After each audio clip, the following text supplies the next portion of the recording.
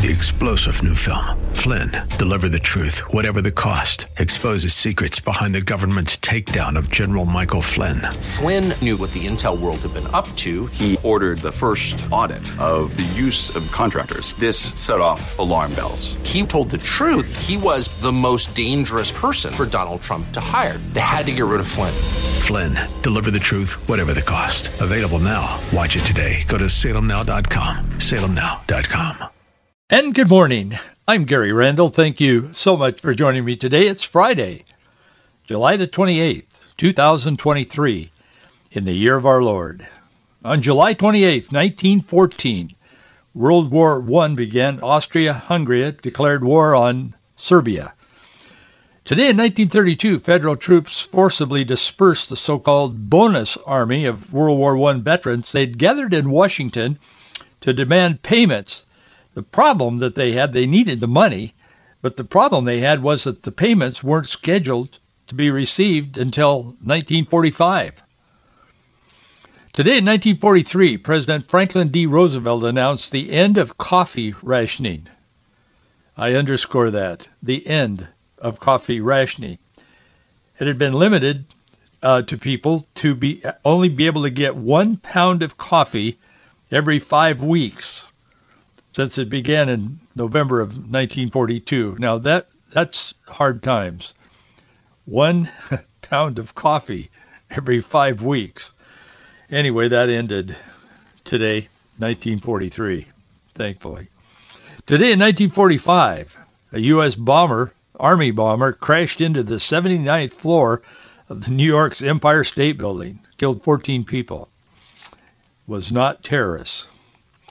Today in 1965, President Lyndon B. Johnson announced that he was increasing the number of American troops in South Vietnam from 75,000 to 125,000.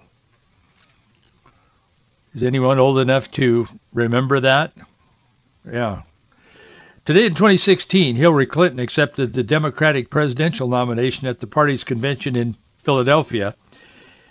In her speech, she cast herself as a unifier for divided times, as well as an experienced leader, steeled, these are her words, steeled for a volatile world.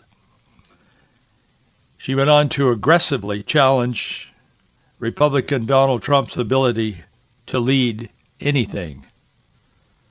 Here's a woman who had lived off the government, she and her husband, their entire life, public service they call it, and she was challenging Trump that he didn't know how to lead, but she did. It's interesting. That's sort of a kind of a photo snap of our culture today. I mean, people get so lost in the words, and they use words so loosely, and so it's amazing how we present ourselves today in this very complex, very confused, very deceptive world that we live in. The psalmist wasn't deceived. Psalm 48 verse 1 says, "Great is the Lord, and greatly to be praised in the city of our God, in the mountain of his holiness." I want to talk to you a little bit today about praising God, or praising gods, small g, that we have made with our hands. There's a looming spiritual crisis coming. I believe that. Others do as well. I'm not the only one. And the question that's looming before America today, our culture, and every one of us, is who will rule the coming gods, small g? Who's going to ultimately decide what these little gods that are coming? And I'll explain that. What they're going to be able to do.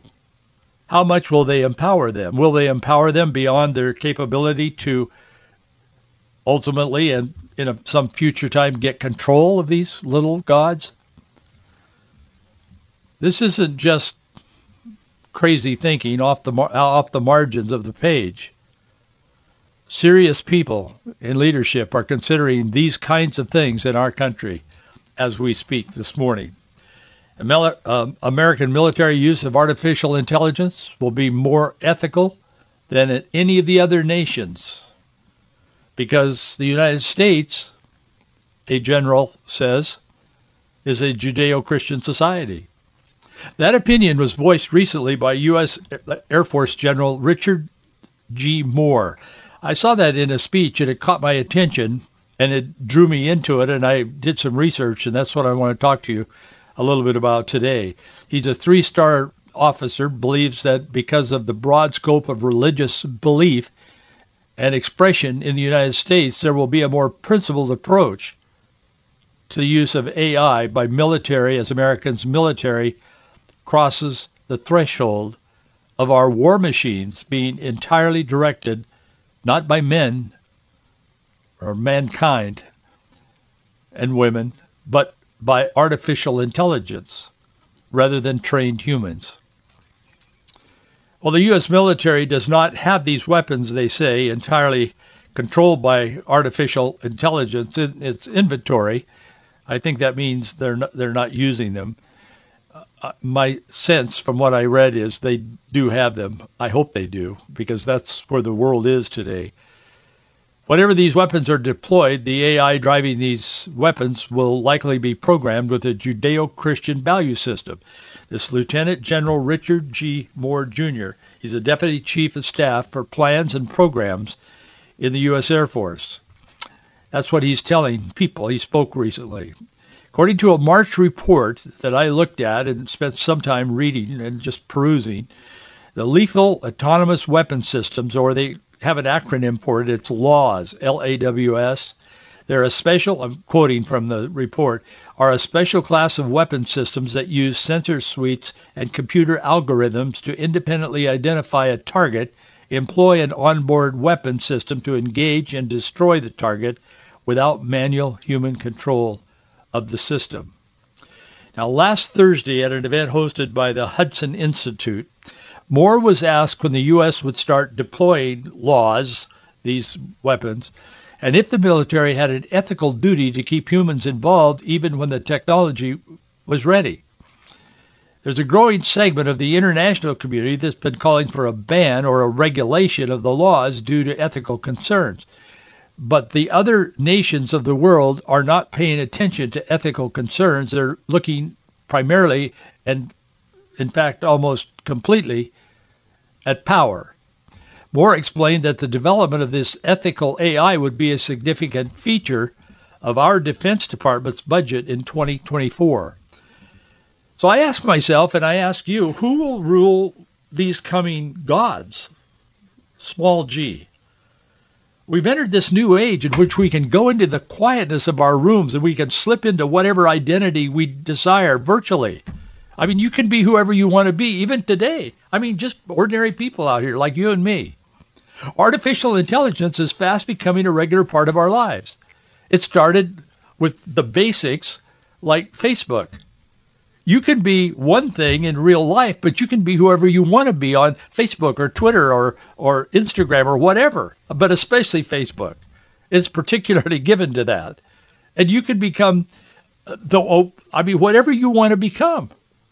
And nobody knows. You can set your home and you can tweet and you can post and all of that, and you can choose pictures that tell a story, and you could be someone that you're not, maybe someone that you'd like to be, but you're not that person, or somebody that's doing things that you would like to do and being someone that you would like to be. I mean, we live in that kind of a world. I don't think anybody would deny that.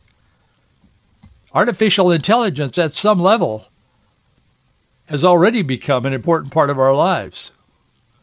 But the existential crisis of how our age is developing technology, specifically AI and robots, is eclipsing our reverence for a transcendent God. And therein is where my concern lies. In the rush to create these human-helping AI, we've talked about that several times recently. I mean, this is where we are as a nation.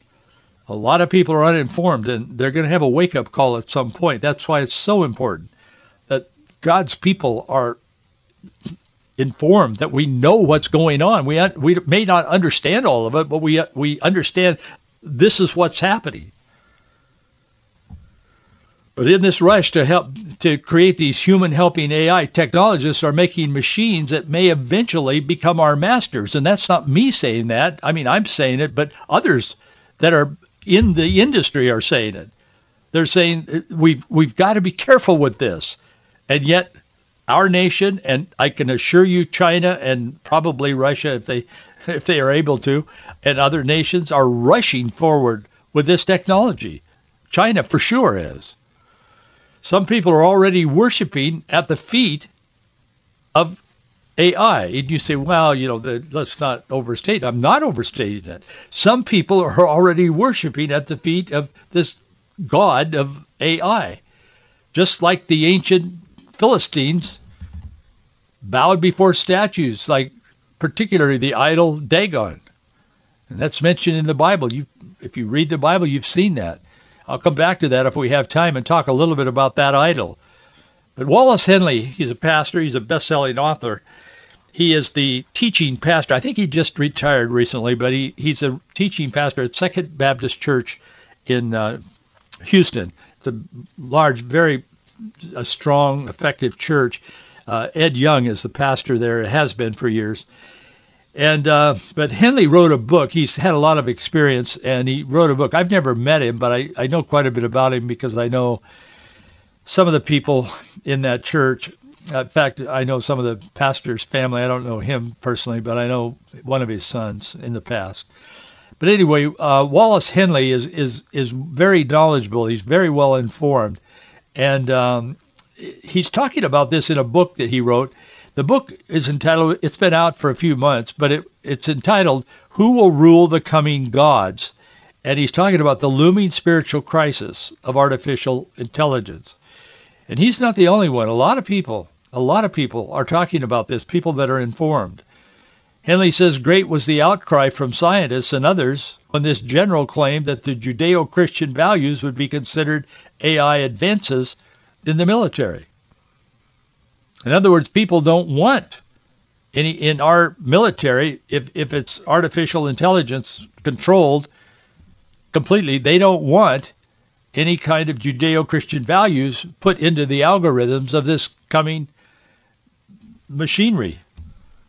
The general's opinion must be carefully thought through because, especially in light of the powerful civilian statement several years ago. Referring to AI, this former Google engineer, Anthony Lewandowski, he said, what is going to be created will effectively be a god. He said, if there's something a billion times smarter than the smartest human, what else are you going to call it?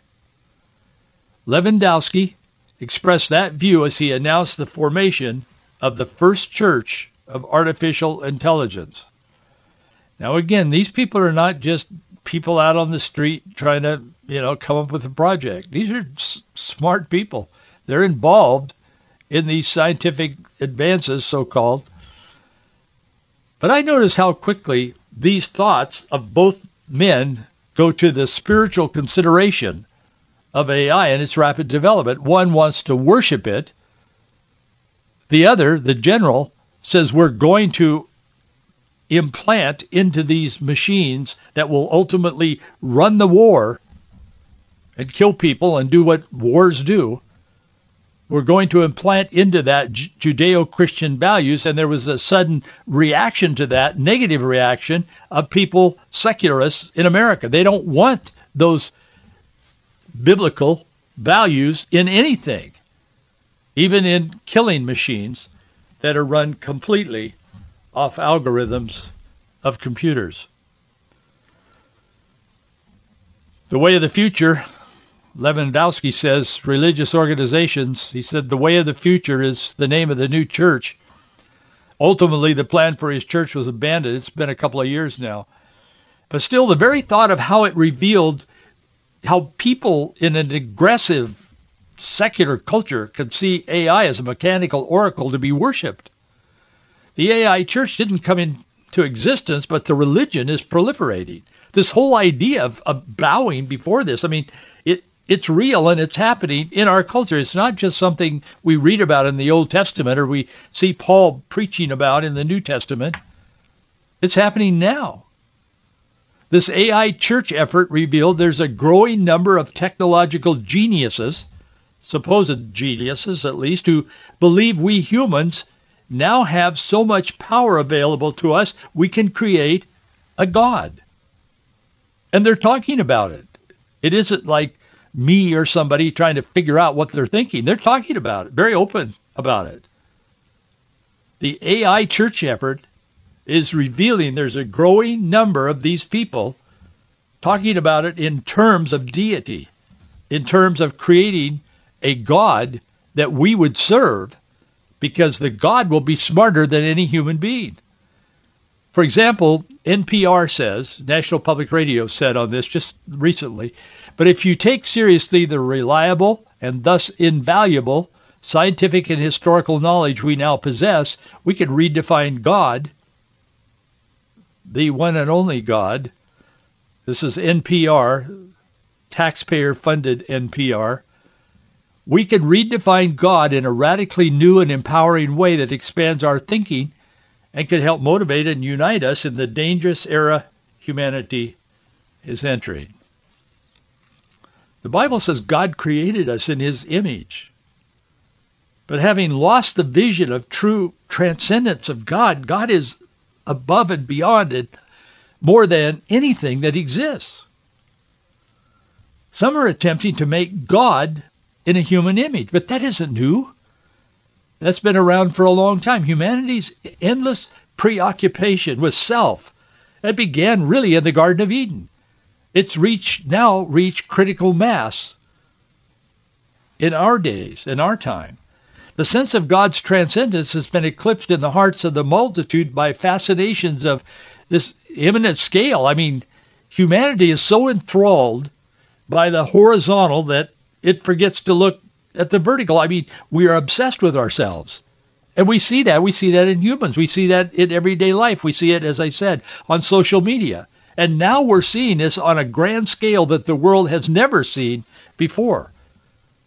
And they're not even looking up, and they're talking about God and little gods. They're not looking up. It's all horizontal. They're looking forward. They're looking over the horizon.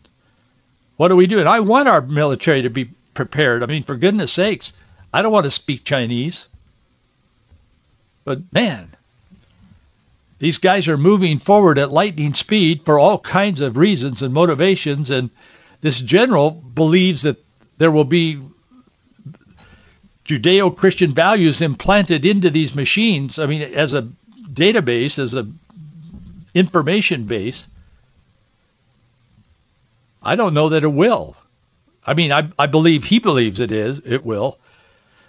But there's a lot of resistance even to this. The same resistance to a street preacher preaching the gospel of Jesus Christ standing on the sidewalk of a city somewhere, that same resistance is against our military in putting values into the algorithms and the databases of these computers that will eventually run the war.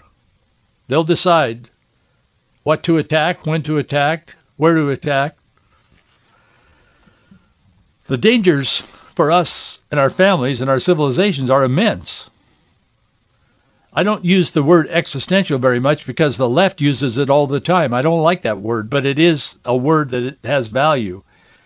But this existential crisis is that in the very age when the recognition of and reverence for the transcendence of God is being eclipsed, technology is on the verge of such powerful achievements. Like we've had quantum computing and dramatic breakthroughs in robotics, and some are dreaming of manufacturing robots that humans can worship.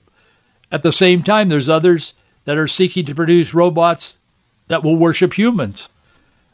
This is all taking place. It's real. This isn't like sci-fi or something. We have nothing to fear if the human creators of AI mechanisms are themselves aware of their accountability to the true God, the gifts, the talents, the skills that he's given them to bring glory and honor to him and to serving his creation. But do we believe that? No, they're not. The human creators are not necessarily God-fearing people. They don't necessarily have a biblical worldview. Some of them do.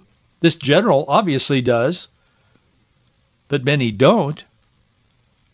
Our president doesn't have a biblical worldview. He claims to be a devout Catholic, but he doesn't have a Christian worldview. It's certainly not a biblical worldview. He stands against much of what the Bible teaches. He just does. I'm not saying that politically. I'm just saying it as a matter of fact. If the AI designers on the eminent level, a theory holding that the divine encompasses or it's manifested in the material world, if their motives, their moral values, their ultimate goals are focused only on the horizontal and not on the vertical of life, there's reason for a lot of concerns. Because in their effort to give us a kind of a utopia, they're going to bring upon us a dystopia. Henley says in his book, he says, quote, all this reveals that the greatest danger facing a society that distances itself from the doctrine and reality of God's transcendence is the human mind that does not recognize the nature of God and its accountability to him. Well, he's right. In fact, C.S. Lewis saw in decades before the present crisis that we're seeing take shape. C.S. Lewis wrote in his book, The Abolition of Men. If you haven't read that book, you should. It's very, very insightful, and especially understanding the day that it was written in, which is some time ago now. But anyway, in his book, The Abolition of Man, he wrote this, C.S. Lewis. He said, quote, man's conquest of nature is that the dream of some scientific planners means the rule of few hundreds of men and women over billions and billions of men and women. It's all about power for the world. C.S. Lewis recognized that back in his day. Now more than ever, it's being revealed and it's being magnified and expanded. Satya Nadella is the CEO of Microsoft, and he told a conference, it's been a while back now, but he told a conference of computer builders that what George Orwell described in his book, described in his book, 1984, as well as Huxley's Brave New World. This is the CEO of Microsoft. He said were futures that would be determined, quote, by the choices that you as developers, he was talking to a convention of computer developers, that you as developers make and the impact of those choices upon the world. He said neither of these choices, Orwell or Huxley, is something we want. But the major issue is one that is most neglected. It's the spiritual implications of this. To borrow from something that St. Augustine said, and I'm paraphrasing him, but he said the human heart was made by God and has transcendence and for God, and only God can fill it. Well, this is true, and we live in a time where we have ignored God, we have minimized God, we have brought ourselves to a point where even Christians, perhaps some of us at least, even Christians are not as focused on our relationship with God as we should be. We are so distracted in a world, and we have been so blessed, and we are so prosperous here in America. I've traveled the world really in mission work, not as a tourist, but in missionary work, and I've been in the darkest corners of this earth, and I've been in the richest capitals and one thing and another, and man, you come back to America and you just, the contrast is there. I mean, it doesn't matter. Even the countries that are building these big, huge buildings to impress the world, and China, it would be the best example of that now. But you see all this stuff when you're out there and you come back to the United States, and there's just something different about this country. That's why I've always believed that it's exceptional. I know that's not popular to say, but I believe that. It is exceptional. Our whole founding, our existence is exceptional, the way we came into being. And I know all parts of that is being attacked by the left and has been for a number of years, but you see the exceptionalism of America. Flawed? Yes, we're flawed, of course. We have warts. But America is exceptional because of the godliness that was infused into the institutions going into the founding of America. But now we find ourselves at this threshold that it concerns me, and I do believe the Lord is going to return soon. I believe in the soon coming of the Lord. But boy, if he should, soon is maybe to God 1,000 years, and to me it's days. But should the Lord tarry for some time before his return, and everything then changes, you worry about the next generation. This God that I mentioned a few moments ago was so popular. You look at Dagon and other Baal and the gods of the Old Testament. I mean, people worship these. It's interesting. Isaiah gave us an interesting, it's kind of hilarious, an example of idolatry in chapter 45, verses 9 through 20. Let me just kind of sum this up today with this. The prophet Isaiah, chapter 44, verse 9 through 20, you can read it. But in this story in Isaiah, a craftsman takes metal or wood, he makes weapons or cups or burns the wood to warm himself. Then he takes the rest of the material and he makes a statue of something that he now bows down to and worships and says, "You are my God." He's worshiping something that he manufactured. And that's exactly what we're talking about in today's world.